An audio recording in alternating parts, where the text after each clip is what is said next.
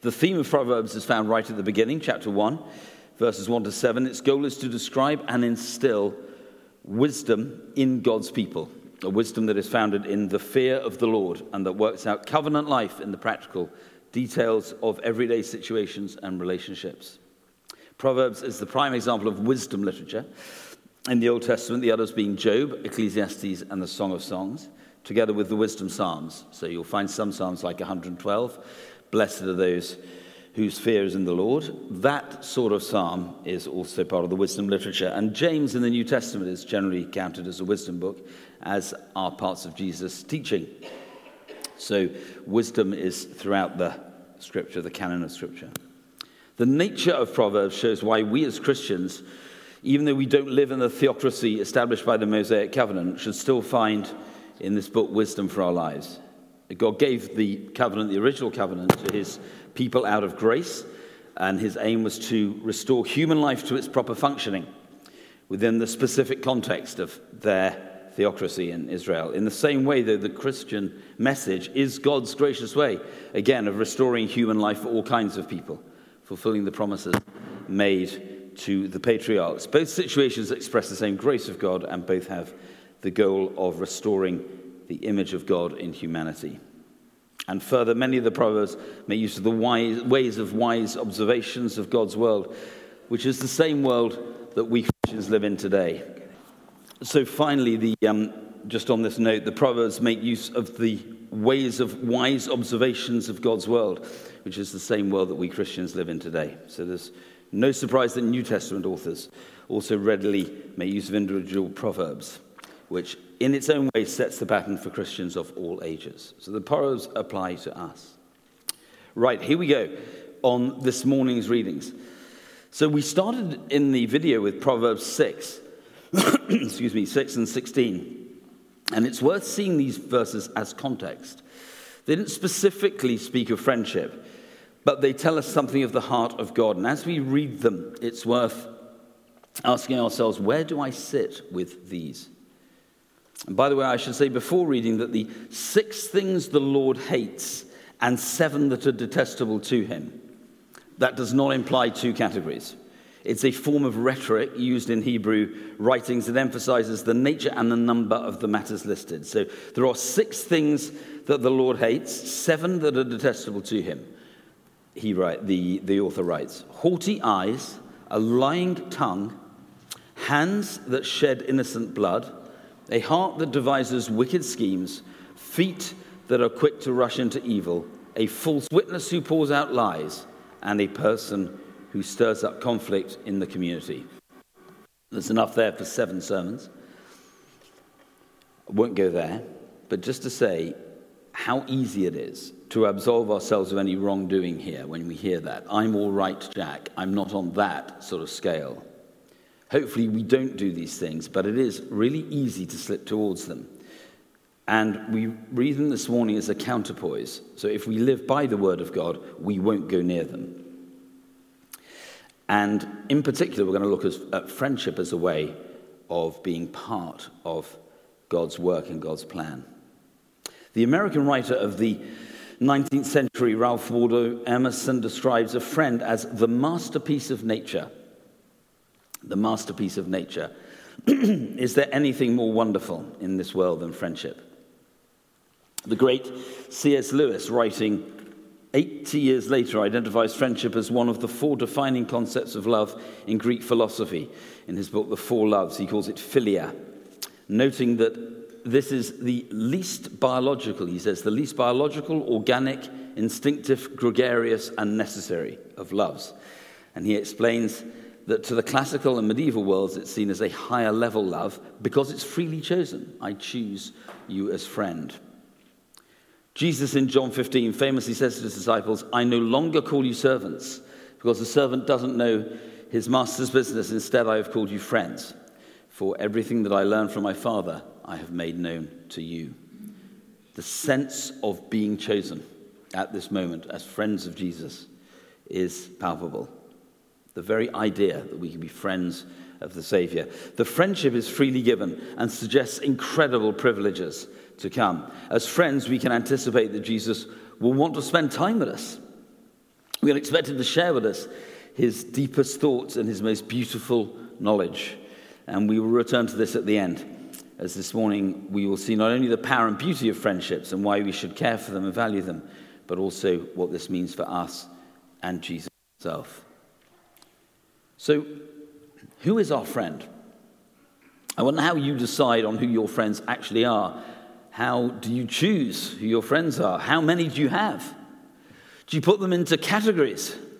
Do you have an inner circle of friends? Do you have multiple layers? Do friends get promoted and relegated between those layers? And if so, do you do that consciously, and on what basis? If a friend doesn't reciprocate or proves inconstant by your own standards, do you exclude them? And in which case, is there ever possible redemption for them? Can they become friends again? Or maybe friendships are just a very difficult space for you. You may even believe that you have no friends. Relationships of all kinds are both complex and subjective, which means that context and circumstance matter a great deal.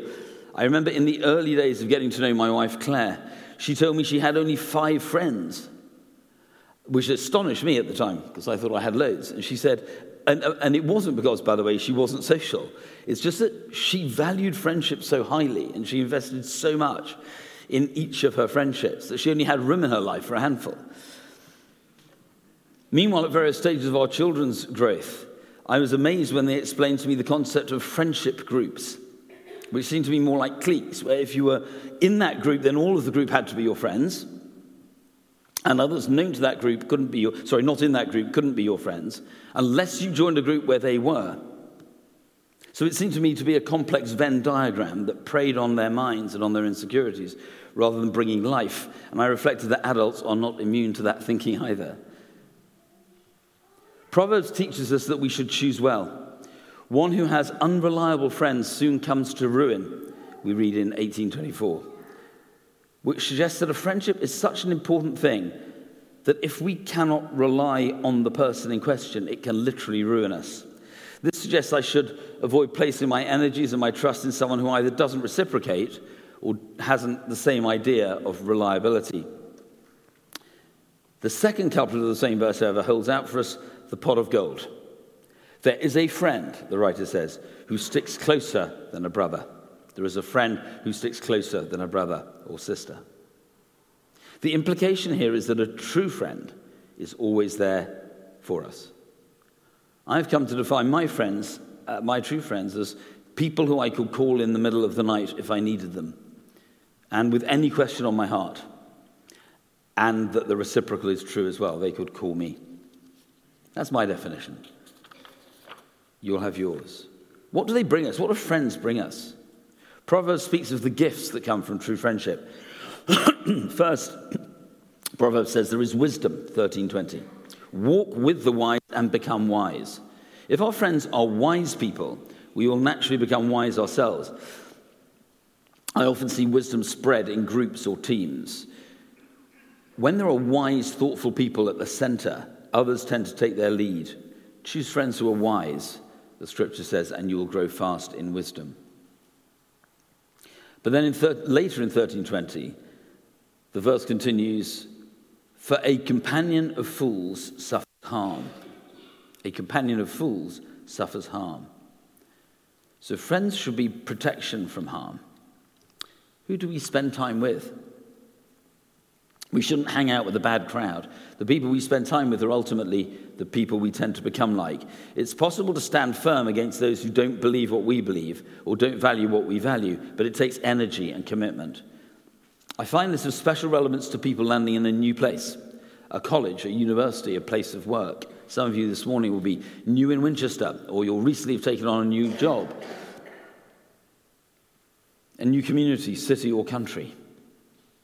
It's critical to distinguish between who I'm connecting with, where they influence me and I influence them, and who is giving me strength and restoration.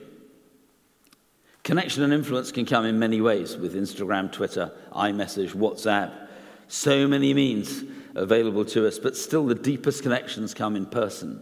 So who commands my focus, my time, my energy? Where am I putting that? I can be out there, of course, with the best of intentions. carrying the light and living the mission that the Father has given me. And hopefully I find that energizing in itself. But in reality, it can also be exhausting. And it's great that we spend time with people who don't believe in Jesus, because how else will they meet him? But we need our true friends to be our place of restoration and rebuild, our Rivendell for the Tolkien fans amongst us. So Proverbs suggests that friends should protect us from harm and not hide away when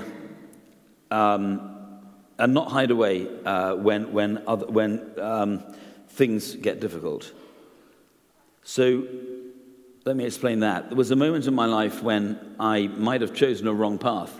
4 friends of mine stepped in without hesitation and stopped me. And it was a very significant move.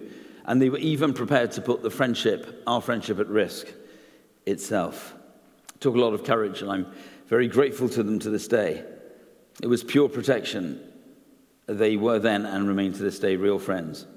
Compare that with a so-called friend who actually doesn't care what happens to you. A person might see you going down a wrong path or a dangerous path, but hasn't the courage or the inclination to take action. That's not a true friend. And this is what the writer means in Proverbs 27, verses 5 and 6. We just heard it. Better is open rebuke than hidden love. Faithful are the wounds of a friend. Profuse are the kisses of an enemy. So what the writer's saying here is a friend doesn't hide their love away. They take action. A kiss means nothing in this case. It's easy to offer a kiss without any good intention for the person. Judas being the prime example. Friendship is not about show, it's about action. So 3 gifts, the scripture says: wisdom, protection, and action come from true friendships. How to live them. How do we live out our friendships? 4 principles that show I'm a true friend. Chapter 17, a friend loves at all times. A friend loves at all times. Now, this sounds totally reasonable, totally intuitive. That is until we feel let down by a friend, or that their behavior's gone too far, or we feel personally hurt. And this can happen in even the best of friendships. You've probably all experienced that. And the key is to love, and love again. Forgive and clear away anything that might get between you. You have to go after the friendship to keep it alive. This means treating it as important and sacred. A friend loves at all times. Second principle, friends travel together over time. Now, it's not written in Scripture, but it's certainly proved, right? So when Jesus declares to his disciples that they are friends, we know that they journey together for some time, 2-3 years. This was the end of Jesus' earthly ministry, and shortly before he would take the cross when he says this. And there was for sure a sense of acknowledgement here that they'd traveled a great deal and been through a lot together. Just recently, Claire and I were at a retreat with our great friends John and Stacey Eldridge and a number of other friends from this church and elsewhere. And when we walked in, my closest friend in the world, a man called Finton from Dublin, was there already. And we were catching up, and we suddenly realized that we've been friends for 50 years. And we also realized it was longer than any 2 people in the room had known each other. Even John and Stacey Eldridge hadn't known each other for 50 years. So it's 100 people in the room were saying, yep, 50 years of friendship. Now, Finton and I would have called each other friend at the age of 10, but this friendship also has the beauty of longevity. And we both know that it would take something completely extraordinary to break that friendship now. In fact, it just won't happen. Travel together over time. There is absolutely nothing like it. Third principle, friends invest in and receive from one another. Now, there'll be times in a friendship, we sort of touched on it, where we need to invest, but other times when it'll be our turn to receive. And what I think marks out friendship is that we don't count the cost. We don't count the cost of investing, and more often than not, we find that in giving we receive and vice versa. So when Jesus washed the feet of his friends, Peter felt that he couldn't receive that, but Jesus gave it to him out of friendship. Said, if I don't do this, you're not for me. And Peter went on to receive it fully. So that's the third principle. We invest in and receive from one another. And finally, friends prioritize their relationship. We prioritize our friendship. This means we have to set things aside when our friends need us. This means we may need to put our plans and sometimes even ourselves in second place. When Lazarus was sick, they sent for Jesus and he came. One of the things I treasure most is that I can always get hold of my close friends. I always know that if I need them, they'll answer. They'll always come back to me. So here we go, 4 principles, right? Love, journey, invest, and prioritize. And if we live like that, then building friendships of depth and authenticity will make our community here in Christchurch flourish at a whole new level. Do we build friendships in this way? And finally, just a note on the dangers that come with friendships. I don't want to dwell on this, but the enemy seeks to corrupt all good things. So most true friendships have gone beyond these things, but few friendships are fully immune, and all of them at emerging stage are susceptible. So when Lewis speaks of philia, he identifies 3 traps. The first he calls cliquiness, and I think we all get that, right? So this is where we get overprotective of a friendship, or allow only a few very select people into our company, and we start to create something exclusive. And that starts to creep towards the haughty eyes, right, and the conflict of the community back in chapter 6. So beware cliquiness. The second he calls anti-authoritarianism.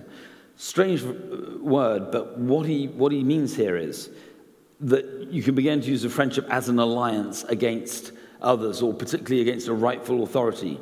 So, for example, a dreadful example will be in a church where 2 people begin to form an axis against the leadership of the church. So beware of that. And the third is pride. Somehow I'm feeding my ego because of this friendship, this social or other external value that this friend gives me. My friend might be someone in the public eye, or he's famous or highly renowned for some reason. Nothing wrong with having that person as a friend, of course.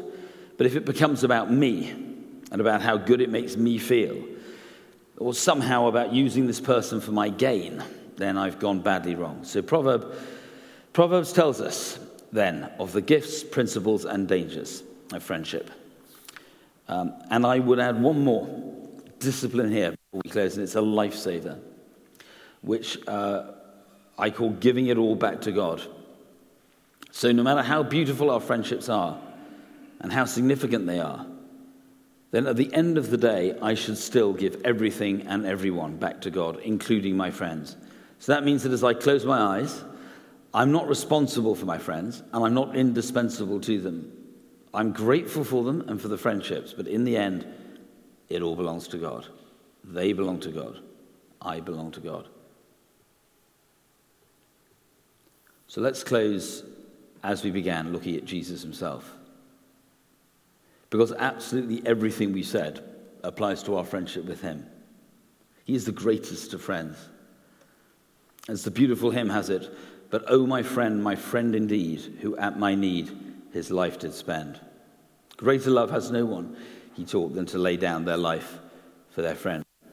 He did that, of course, as we know, for you and for me, which means he is already and always will be the greatest friend we'll ever have. And he's also the perfect model for our greatest friendships in life. But not only that, the incredibly beautiful thing is that Jesus is also there for us day to day. And this is really important to know. He is fully available, brilliantly empathetic, wise, fun, understanding. We can laugh with him, smile with him, talk with him, reason with him at any time and in any place. What a gift is that? It's the kind of informal closeness that, of course, takes us back to our birthright, because in the Garden of Eden, before the fall, right, Adam and Eve walked with the Lord in the cool of the evening. And we can have that friendship again, simply talking like friends do. See, we can have that friendship again because they surrendered it. They surrendered the birthright because they followed the temptation of the enemy. And they lost Eden for us all. And so we all think we can't have that anymore. But the Son of Man came to seek and save what was lost. The Son of Man came to seek and save what was lost, Luke 19, verse 10. So Jesus won back that right for us. This is really important, friends. We think we've lost the right to intimacy with Jesus. He won it back for us on the cross. So when he took the cross and died for us, it wasn't just about setting us right with the Father, which of course it was, but it also opened up the gate to a closeness with him on a daily basis. Once again, you and I can walk with him as a friend, the greatest friend of all. Surely that is the greatest news that I could possibly give you this morning. Yeah? Amen.